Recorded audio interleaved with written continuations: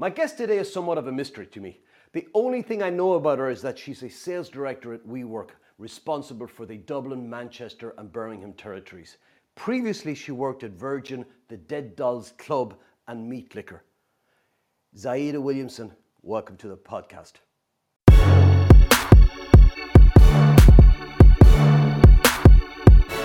First of all, I have to ask you, Zaida, it's a beautiful name. I've never heard it before. What's the background to it? It's an Arabic name, actually. I was given the idea that it meant happy for a long time, and then recently found out it translated as the Huntress of Fortune. So I think I'll take the latter on That that. sounds like your destiny's mapped out for you at birth. I think so. I think that was the Yeah. idea. And Williamson. So help me understand the birth of both of those and what's the story, what's behind it. Well, my parents are both fairly well traveled. They converted to Islam at young ages. My mother's from Ireland and my father's from Newcastle. Hence the very English surname and the slightly different Muslim first name. The second thing that jumped out for me when I first came across you on LinkedIn was the Dead Dolls Club. And I thought, what is that place? It sounds very macabre. It sounds creepy. Maybe tell me, where it's a restaurant, I believe, in London, right? Yeah, so it was a restaurant and events bar in London. It was actually owned by a very good friend of mine, Gregory Barry. And I used to consult there and work as a general manager for a period of time. And we opened up a new site across London, which I also used to run, which was also the Dead Dolls Club. And the other Very one that jumped out at me was interesting. Meat Liquor was another name. I mean, do you on purpose go out of your way to find the places to work that have unusual names? One would assume so, but unfortunately, I think they just find me. Meat Liquor was a brilliant restaurant and it was a very gloomy kind of almost dive bar aesthetic restaurant, and it served amazing burgers. So thankfully for my waistline, I'm not there anymore. I'm curious, Zaida, you said your mother was Irish, your father was from Newcastle. I don't know whether they had a conventional upbringing or not, but you said they converted then to Islam along the way. Did that mean you had some sort of a unconventional in that there's a marriage there of so many different influences? Or was it just absolutely normal to you in terms of where you grew up? I mean, obviously, however we grow up, it's always going to seem normal to us. That's our normal. There were a lot of Islamic influences in my upbringing, but I wasn't necessarily raised to be a Muslim myself. It was more that we all had our own choices. So I've got 5 brothers, and we've all individually chosen how much we influence that in our daily lives. And I'm curious how it's influenced you in terms of your choice of career, in terms of what you would have been exposed to as a child, what you were like, what you were interested in, and how that's panned out. I think, we were never conventionally set as, education was obviously a forefront, but it was never something that was kind of beaten into us. We were all very creative growing up. I was kind of on the other end of the scale where I liked being very organized and I liked structure. So I think, my dream as a child was I wanted to be an aid worker. But on the other end of the scale, as an aid worker, I wanted to work in project management, where I'd manage kind of sites and things like that. So it was always, I think, almost you rebel against what you're raised with. So where we were raised in a very creative kind of home, I wanted the more structured side of it. Were you the eldest? No, I'm the second youngest. So I've got 5 brothers. Interesting choice of profession or desire for a second youngest. The project management, I mean, Yeah. and something with structure. Very often they kind of that the younger children tend to be, well, maybe it's where you ended up more outgoing and open to kind of creative pursuits. Yeah, I mean, I think, 3 of my brothers are artists, and then myself and 2 of my brothers work in, well, they're both tradesmen. So we were kind of, it was three of us were very creative and three of us went the other way. So I think it was quite an interesting dynamic for all of us. Yeah. Um, and I think going into my career as I started, I mean, I started work at 14 in a restaurant. So I started very early in hospitality and I didn't necessarily want to remain in it, but I learned a lot from it as I went through that's definitely impacted how I work today and the environments I work in today. Yeah, so if I look at the restaurants, that's clearly hospitality driven. Virgin, were you on the retail end, I'm guessing? Yeah, so I started in kind of membership services, which is similar to account management, but also running the front of house. Yeah. And then I transferred into the sales element within my time there. So now you're at WeWork again. I would imagine it is a form of hospitality business, Yeah. um, but also different in that you're dealing with businesses rather than individuals and consumers. Yeah. Wondering what was that transition like? I have a theory. We used to have, obviously, countries had military service. I genuinely think that everyone should do at least 2 years in hospitality before they enter the working world. Because, the lessons that you learn in how to deal with people, how to de escalate situations, how to manage every different walk of life, it really is invaluable. And I mean, a common theme throughout my working life has always been people. So I think once you understand, in essence, how to work with people, how to manage different people and different kind of situations, it's one of those things that those elements can be seamless. You're just learning and picking up different elements of how to do the job in each different environment as you go along. My experience of hospitality, and I've never worked in it, but I have some relatives who, my nephew in particular, I'm thinking of, who's a general manager of a casino and he's worked in hotels and so on, and it's very much a reactive type job that there's always something that you're reacting to, a crisis here, something that needs to be done over there, and that to me seems to sit a little bit at loggerheads with a desire to be structured. And you mentioned wanting to be a project manager and be working on the detail, and I'm curious to know if there's any tension in that between the demands of the job and your own particular what you gravitate towards.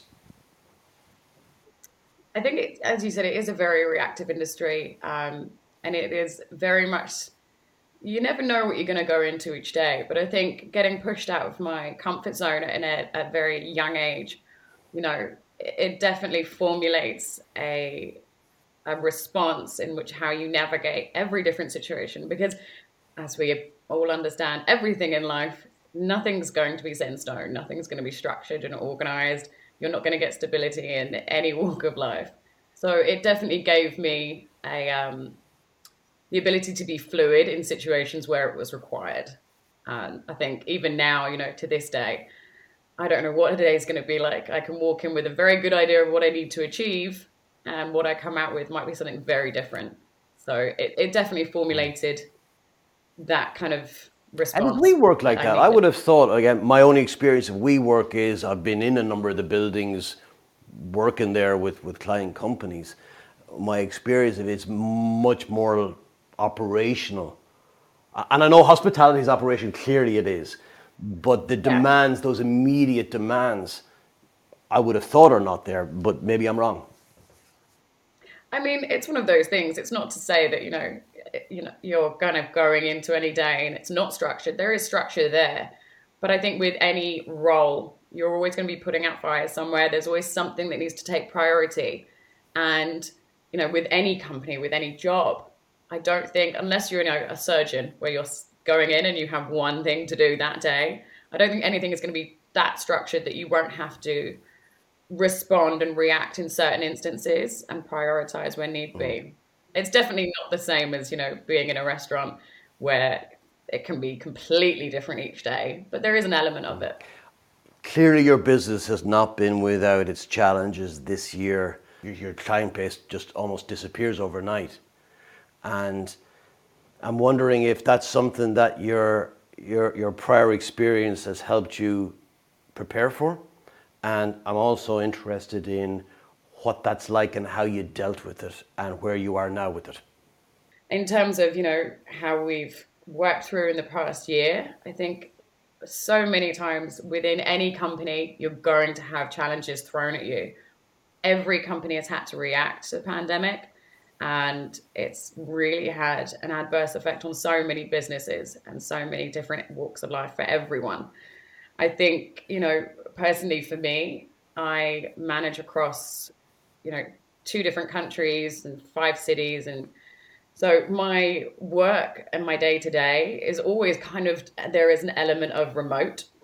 And so that actually hasn't changed a massive amount for me. But in terms of, how we've all had to strive against the pandemic, it's definitely been difficult and there have been challenges at certain aspects of it. But everyone's teamed together and there is a real community structure within our team, within our kind of internal workforce. And I think everyone's been really super supportive and created an environment in which we can push through as a team as opposed to everyone struggling individually. And is it a case now of just waiting this out and you're feeling that it'll come back to the way it was? Or are you reimagining it to be somewhat different in the future? I think it will be different to an extent. I think everyone, we've seen so many articles and so many different think pieces on the ways of working, and it's brilliant because I think with the way in which we've worked, I think everyone has realized doesn't necessarily work for everybody and doesn't necessarily work on a general scale.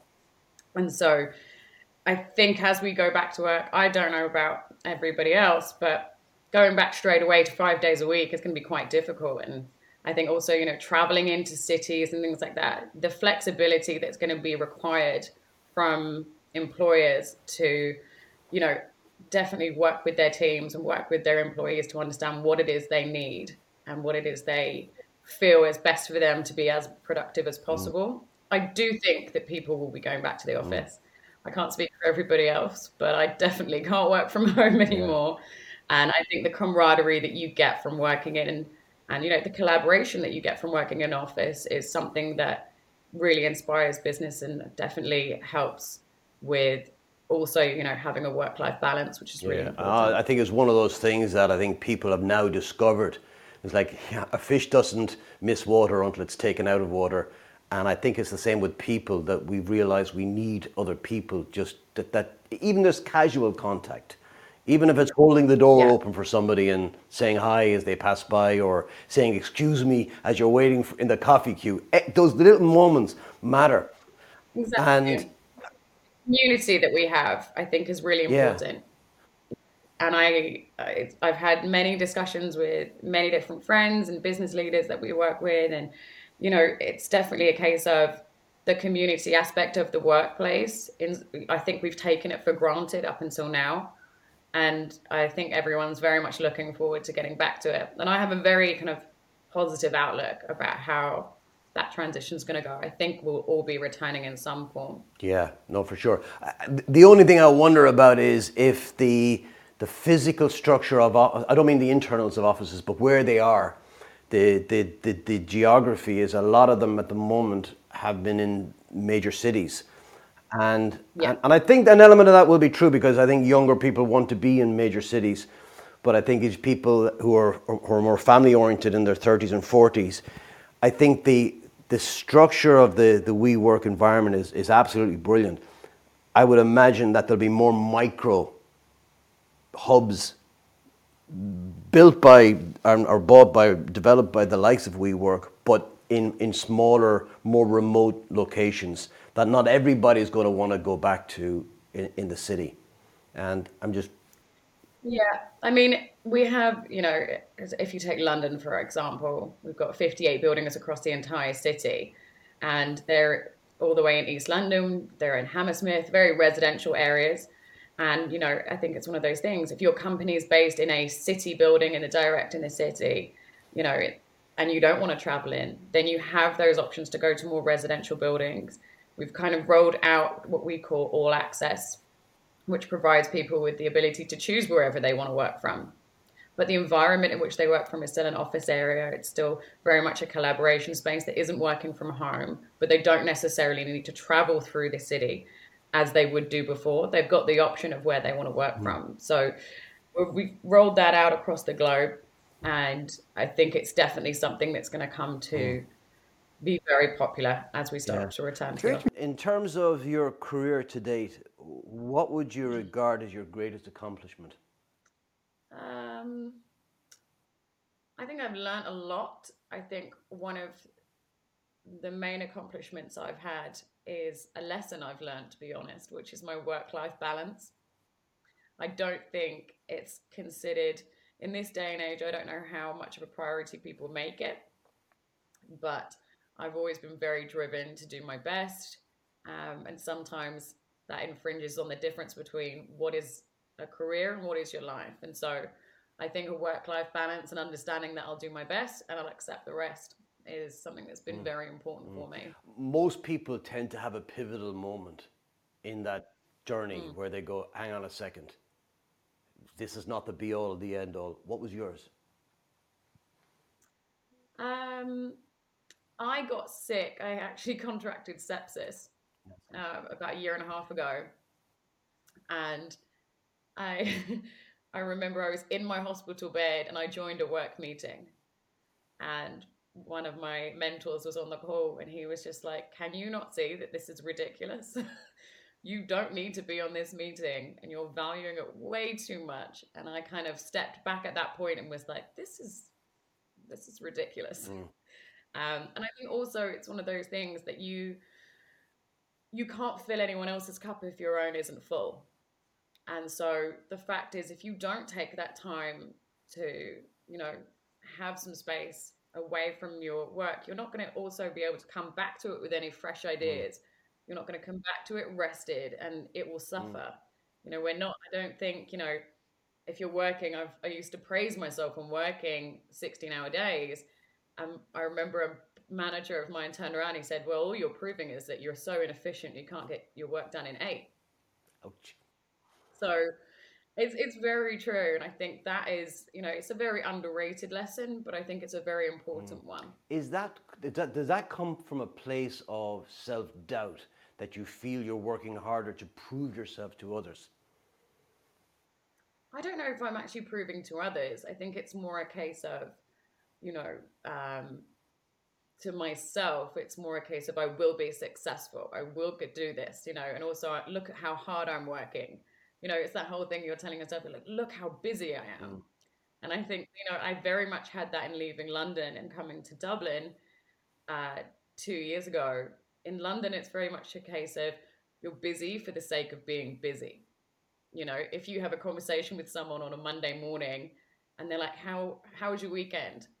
In London, they're very much like, I did this and I did this and I did this and I was so busy and I had so much to do. And then I would speak to people in Ireland and they were like, "Oh, I watched telly. It was great." Yeah. you know and that kind of how you're not seeking approval for being busy, but you're also not seeking it from yourself to prove that you're going somewhere. That's why you're so busy. And I realized that I could be so much more efficient, and if I was better with my time, then I could have both. Yeah, I can understand that. I remember I worked in the UK myself for a good few years, and there was one place I worked in that had that kind of culture. And if you left at 5 o'clock, as you were walking out, people would look at their watch and go, "On a half day, Paul." It is a very, I think there is something about London in Yeah. general. I think, and I think there's many other cities about it where it's not just even in Mm. work and your social life. You always have to be doing Mm. something. And I really learned that coming to Ireland, where people were proud of the fact that they managed to do the bare minimum, and I was like, "This is Yeah. incredible." Now that you have found more work-life balance, what do you like to do with the balance bit? I read a lot. I've always been a very big Mm. reader, and I think I lost scope of that when I, would work so much, because a lot of the time you finish work and you're so Mm. tired, you don't want to focus on Mm. anything. So I'm a big reader, and that's definitely a big hobby of Mm. mine. And then I think I've started painting. I'm not the best, but I do enjoy it sometimes. It's a nice release. Yeah, I'm just wondering, the painting side, are we coming full circle in terms of going back to your creative roots? Um, Uh, I mean, they're not very good. I like the process more than anything. yeah. No one will see them. Well, actually, what you said is really important. You said, I like the process more than anything. I think people lose sight of Mm. that way too much and they judge the end rather than enjoy the process. Oh, 100%. I mean, any paintings I've done or any artwork, I don't ever look at again. Yeah, But the actual process of doing it, taking, 3 or 4 hours just to sit and focus on one yeah, thing, it's a similar meditation. It's a very calm thing. You stop thinking about everything else, and it's a way of definitely blocking out and 100%. I think focusing. everybody should have Yeah. some sort of creative hobby, whether it's learning some music or language or painting. And there's actually been a lot of studies I've read on this about the aging process of the brain as well, that it completely has Mm. a major impact on the aging process in the brain. But you said you like to read. I'm curious, what do you like to read? It really depends. I set myself a challenge last year that I would read four different philosophers, which was a very big challenge. Yeah. So I did, Social Contract with Jean-Jacques Rousseau and Sartre and all those bits. But I think if I had to choose, I do love the kind of beatnik era. I love Jack Kerouac. I do love a lot of American writers like Henry David Thoreau and Salinger.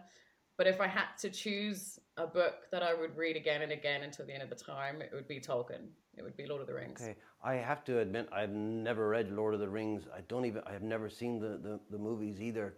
I know it's Middle Earth, that's about it, and there's goblins and stuff in there. Um, Yeah. I'll come back to that in a moment. You mentioned beatnik, and I'm deadly curious because I know that term, I, but I couldn't. I Mm. don't know what it is. Perhaps you could put me out of my misery. So it was very much a kind of turn of age of, you've got people like Jack Kerouac who wrote On the Road, which I'm sure you've heard of. And it I'm was just a feeling really generation. not okay at the moment now because I'm clearly in the presence of somebody who's not the Philistine that I am, and so I, um, I don't actually. So please enlighten me. So On the Road, it was a book basically that was written set around a man in the 1950s who kind of gave everything up and decided to travel across America. It's very much the beatnik generation. I'm probably brutalizing this, was 1950s and 1960s, and it was kind of like a subculture, um, kind of associated with like art and kind of being a little bit shaggy and kind of it's one of these things where you were different because obviously in the 1950s it was very much you get a house, white picket fence, have kids, and so it was almost like the response to that. And so the On the Road book is a book that Jack Kerouac wrote about his traveling across America and Yeah. being a bit of a So kind here's of the thing. slum dog. As you're saying that, I can feel my spine tingling, in that if you were to describe my ideal world, you're describing it now. I love that 50s, 60s. In fact, if I probably, regular visitors to my library would see I'm a huge fan of old film cameras. Yes, I have the digital ones. Amazing. Obviously, I wouldn't be recording this if I didn't. But that whole sense of stripping things out, um, oops, I have a kind of an old motorbike as well that doesn't have any of the bells and whistles on it. I just love that. It's almost bohemian. It's not quite, but it's It was almost bohemian, but then it kind of wasn't. There was definitely it was a rebellion against the idea of conformity. yeah.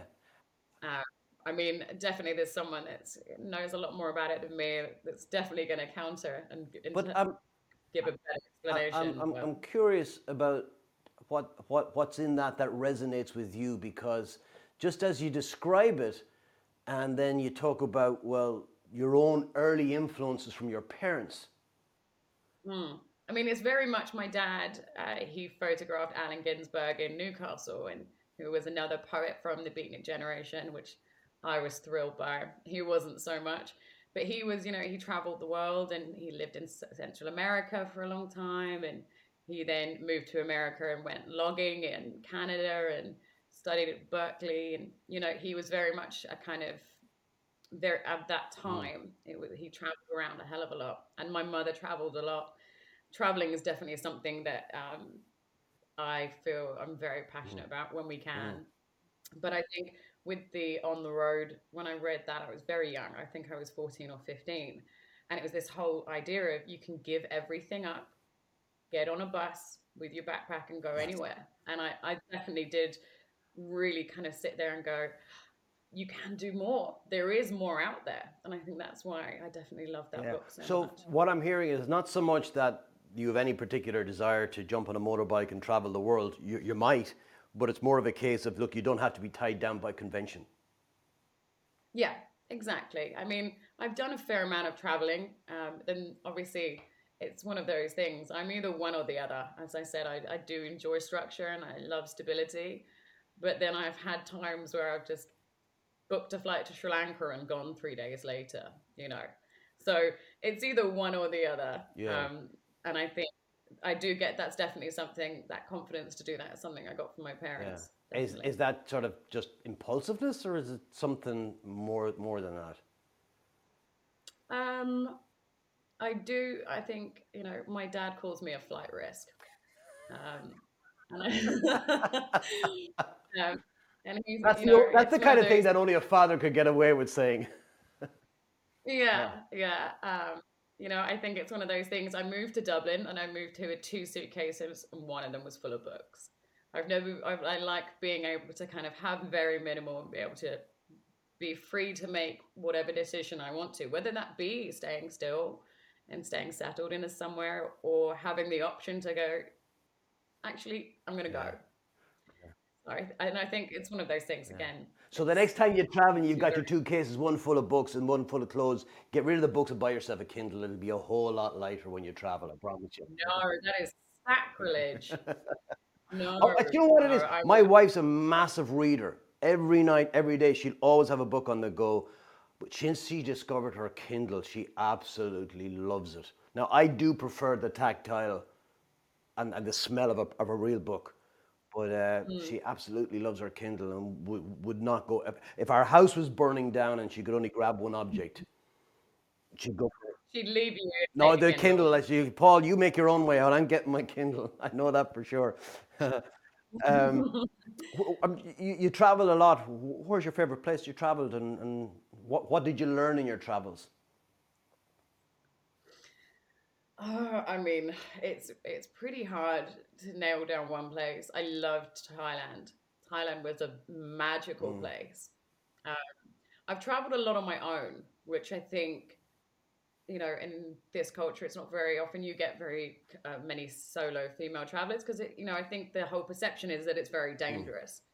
But I've experienced, I think, going traveling on your own is probably the most fruitful thing you can do because you talk to everybody. You're no longer in a bubble with somebody else. You go and sit in a beach bar and you have a conversation with someone because you don't have that person next to you that you're traveling with. And it just opens your eyes to a whole other different mm. trip. Yeah. So I'd say Thailand, and I loved Mexico. Okay. Mexico is amazing. Yeah. Two places I've never been to, and I've been to quite a few. But I think your point on the traveling as well, in terms of speaking to others, the very fact you're both traveling automatically means you have something in common, which breaks a lot of barriers straight away. You're both coming from Mm. somewhere, you're both going to somewhere, and that in itself can be a huge source of, I guess, connection with other travelers. Yeah. And And sometimes you're going nowhere. yeah, yeah, Sometimes you don't know where you're yeah, going. And I think that's the thing, I mean, especially when I was in Mexico, I had absolutely no plan, yeah. really. And I met someone and they were like, you need to go to Tulum. It's incredible. And then, an hour later, I was off to this place I didn't even know existed. So it's For beneficial. sure. I wanted to come back and maybe talk a little bit more about work and your journey into sales leadership specifically. You would have come from an operational background, dealing front of house, dealing with people. So clearly, you're a people person and you're good with people. What were some of the early challenges you had when you made that transition into leadership for other people out there who are looking at starting out? What would Mm. you say were the kind of the key hurdles for you? I think one of the things that I've learned personally is I'm an extroverted introvert. That's just something someone told me once. I'm very good at being in a room of people. I'm very good at talking to many different people. I feel that I have the confidence to talk to somebody that I've never spoken to before quite well. And, that's really helpful, but I don't find that I fill myself up in social situations. I feel that, taking that alone time is a big thing. And that's where I kind of really recharge. And so that's quite an important part for me. And I think in terms of, moving into a leadership position, you have to, in a position whereby you're managing a team, I think it's very important to understand why you're doing it. I managed people in hospitality a lot. And when I joined WeWork, I was an individual contributor. And I loved it. I really enjoyed it. And then as soon as it came a time for me to move into leadership, it was very much, I saw it as a responsibility.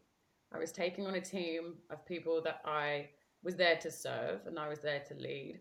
And I had a responsibility of them. And it wasn't a case of, I think some people move into a leadership position and they're kind of like, I'm the boss and these are my disciples. And that is not a reason to move into leadership. And that's not a reason to become a manager or a people manager. I think you have to understand that you're accountable for those people and that you are the source of truth for them. And that is a massive responsibility. So I definitely think you have to understand what it is you're walking into before you do it. I would imagine also from everything you've told me so far, you're clearly comfortable with uncertainty, right? Mm. That there's something in that attracts you. You like structure, but there's also an element that you like uncertainty. And I think in this current environment as we are, I think that's going to be really important for people who look up to you and look to you for direction. That you're an outward sense of calmness. That look, this is just what it is, and to be comfortable with that, it's going to be a really important trait, I would imagine. You said something else which was interesting as well. This I'm an introverted extrovert, or was it an extroverted introvert? An An introverted introverted extrovert. extrovert. That was interesting when you said that. In my head I went snap, because I've had that exact same thing. People often assume I'm extroverted because I'll go on stage or I'm training and I'm with groups of people, but that's in that role. But then I get my sense Mm. of energy from being on my own. And it's the same Yeah. for you? Yeah, I mean, I'm great in social situations, and you can be the life of the party, but that might not be where you recharge. And I think that's a really important thing to understand.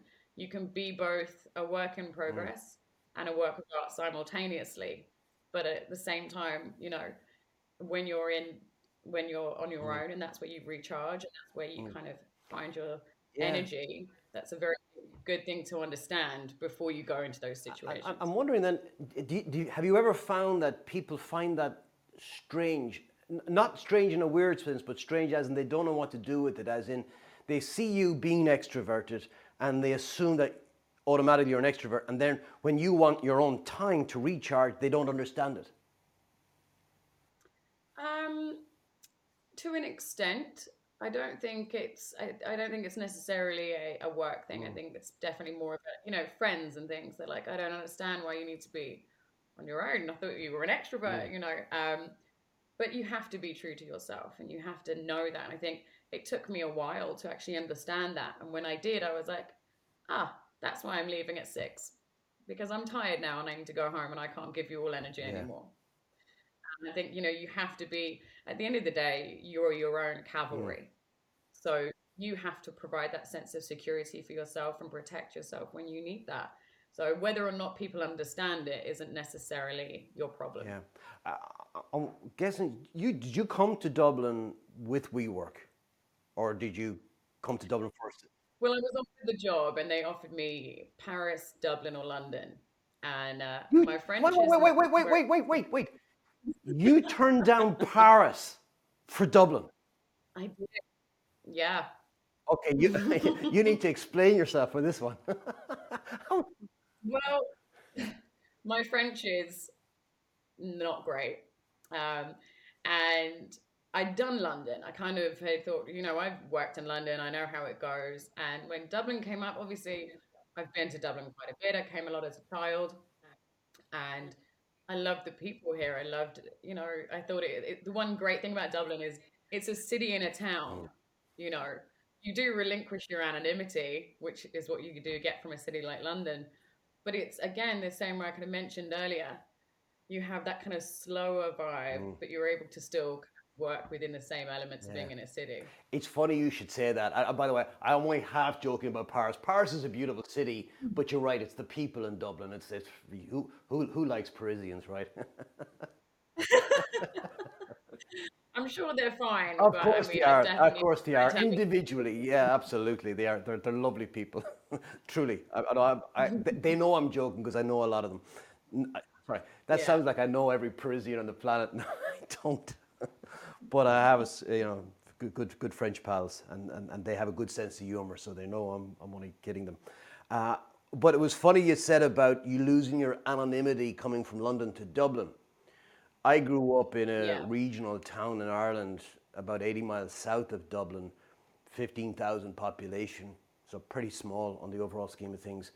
And we would have looked at Dublin, and when moved to Dublin, as in our early 20s or late teens, that Dublin, you were anonymous in Dublin. So it's quite interesting to see that No. those perspectives, and it is all perspective when you think about it. But we started when Oh, it in is Dublin, nobody perspective. knows your business. It's fantastic, and you had the opposite. Yeah, I mean, I obviously I moved from London, which has 8 million people in it. You'll see someone once, you'll never see them Mm. again. And I moved here and I found that, you'd be talking about someone and someone behind you would be like, I know his mum. And you're like, what?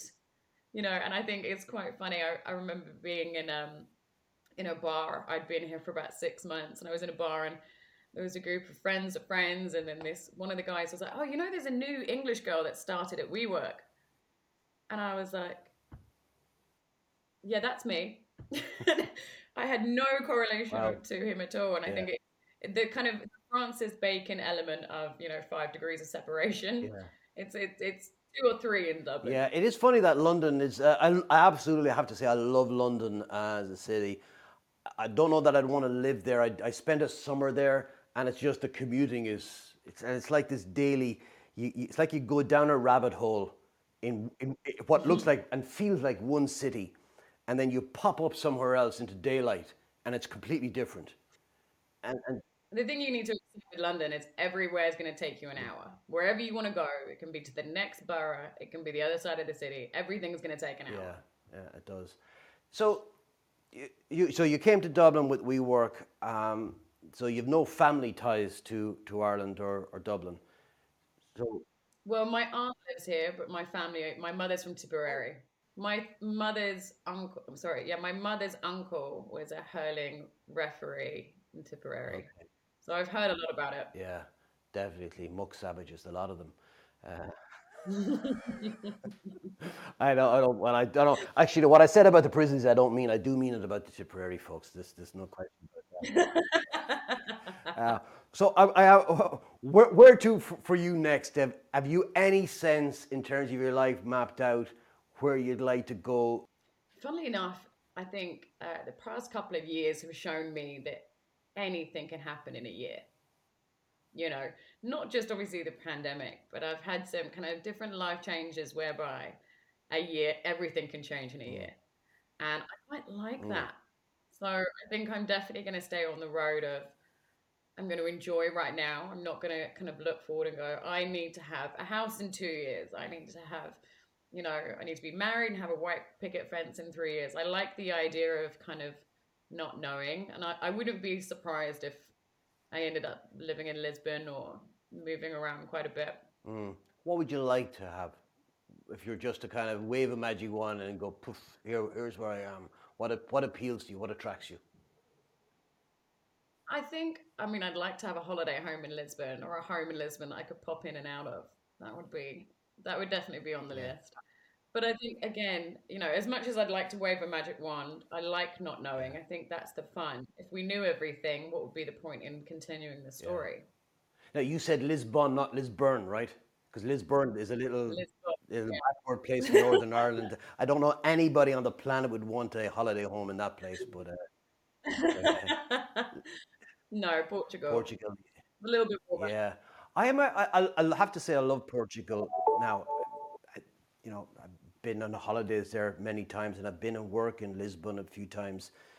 My favorite place, and I'm curious to know if you've been there, is it's in the north now.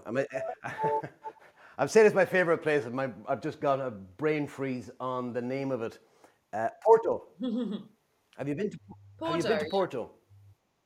I I have, love yeah. that, and I prefer it to Porto. It's just more, or to Lisbon. It's much more raw and unvarnished. Mm. There's something about it that to me appeals. Again, Lisbon is a beautiful town, but that just Porto is just to me feels more. I don't know. I hate the word authentic. It's thrown around by everybody these days. Uh, but yeah, I think something about it reminds me of my childhood growing up in Ireland in the 70s that was just you played on the street. The background noise was dogs barking and other kids laughing. It's just that raw city vibe about the place. Mm. Yeah, it really does appeal, but beautiful. What would you say Mm. you're most proud of in your life to date? In general or in We'll work start with general, terms? and then we'll look at work. I'd say I'm most proud of my resilience, I think. I think I'm most proud of, I think if I had shown where I am now to this 16-year-old me, I'd be very happy about Mm. it. I think I've definitely been very resilient in the face of many challenges that I've had, and I've come to a place that I feel strong and I feel like I'm still empathetic and I'm the whole rounded character that I could have wished to have been. And so while I'm definitely learning and I'm not all the way there, I think that's something I'm most proud of. I don't think I'd attribute it to a specific um, kind of, I don't think I'd attribute it to a specific instance. It's more a case of Yeah, well, and I what wanted to ask you that if you're comfortable, is where have you found, in the face of what have you found yourself digging into your resilience and finding your own resilience in? I think over the past kind of couple of years, I've definitely experienced loss within my family, which was quite difficult. And I think it's one of those things you don't necessarily know how you're going to respond to that. I think, we all watch the films and we say, oh, that's how it's going to work out. That's how we'll respond. And when it happens, your reaction isn't the same. And I think, a lot of the time from loss and from, losing people in your life, you can definitely have the risk of turning bitter and cold to things. And I would have, if, you'd have asked me 10 years ago, I would have definitely said that's probably the way I would have gone. But I'm really proud of the fact that I didn't. And I actually took from that and learned from that experience. And it's made me a better person. And you said you didn't. Was that a conscious effort, or was it just something that you actually discovered in yourself that you didn't know was already there? I think the latter. I think it was always there, and I just wasn't aware Yeah, of it. yeah. So I can understand that, because then you're discovering more of yourself, which is where the pride comes from. Is that we discover that we're more than we ever thought we were. Yeah, Yeah, definitely. And I think we have more. I think we're so capable of more than we know, and it's not until you're in the face of adversity that that's really comes to fruition. yeah. When all this is over, Zaida, and you've shuffled off this mortal coil, and there is a statue erected in your honor, and at the base of the statue there's a little plaque. What would you like it to say? She said she was sick. Do you always use humor to deflect from areas you don't want to go into? I do. I mean, I think I'm hilarious, so I think it's definitely a definite way to go. No, I'd say, and to be fair, I've stolen that one. That Yes. was Spike Milligan. Yeah. I'd say there is an Aldous Huxley quote, and it just says "lightly, darling," and I really Lightly? like that. Lightly, darling. Lightly, darling. What exactly does that mean to you? It's more a case of just tread lightly, Okay. just lightly, darling. I think tread lightly, and I think it can have whatever connotation anyone that was going to read that plaque would think, but Yeah. for me, it's just more a case of, tread lightly. Yeah. That's the artist in you because I think a good artist will put something out there and will say, it's up to you to interpret it. Yeah, Yeah. I think definitely. that's a great place to leave this today. We are up against it on time, regrettably. I could talk to you all day. Zaida Williamson, thank you so much for being my guest today. I've thoroughly enjoyed it. Thank you for having me.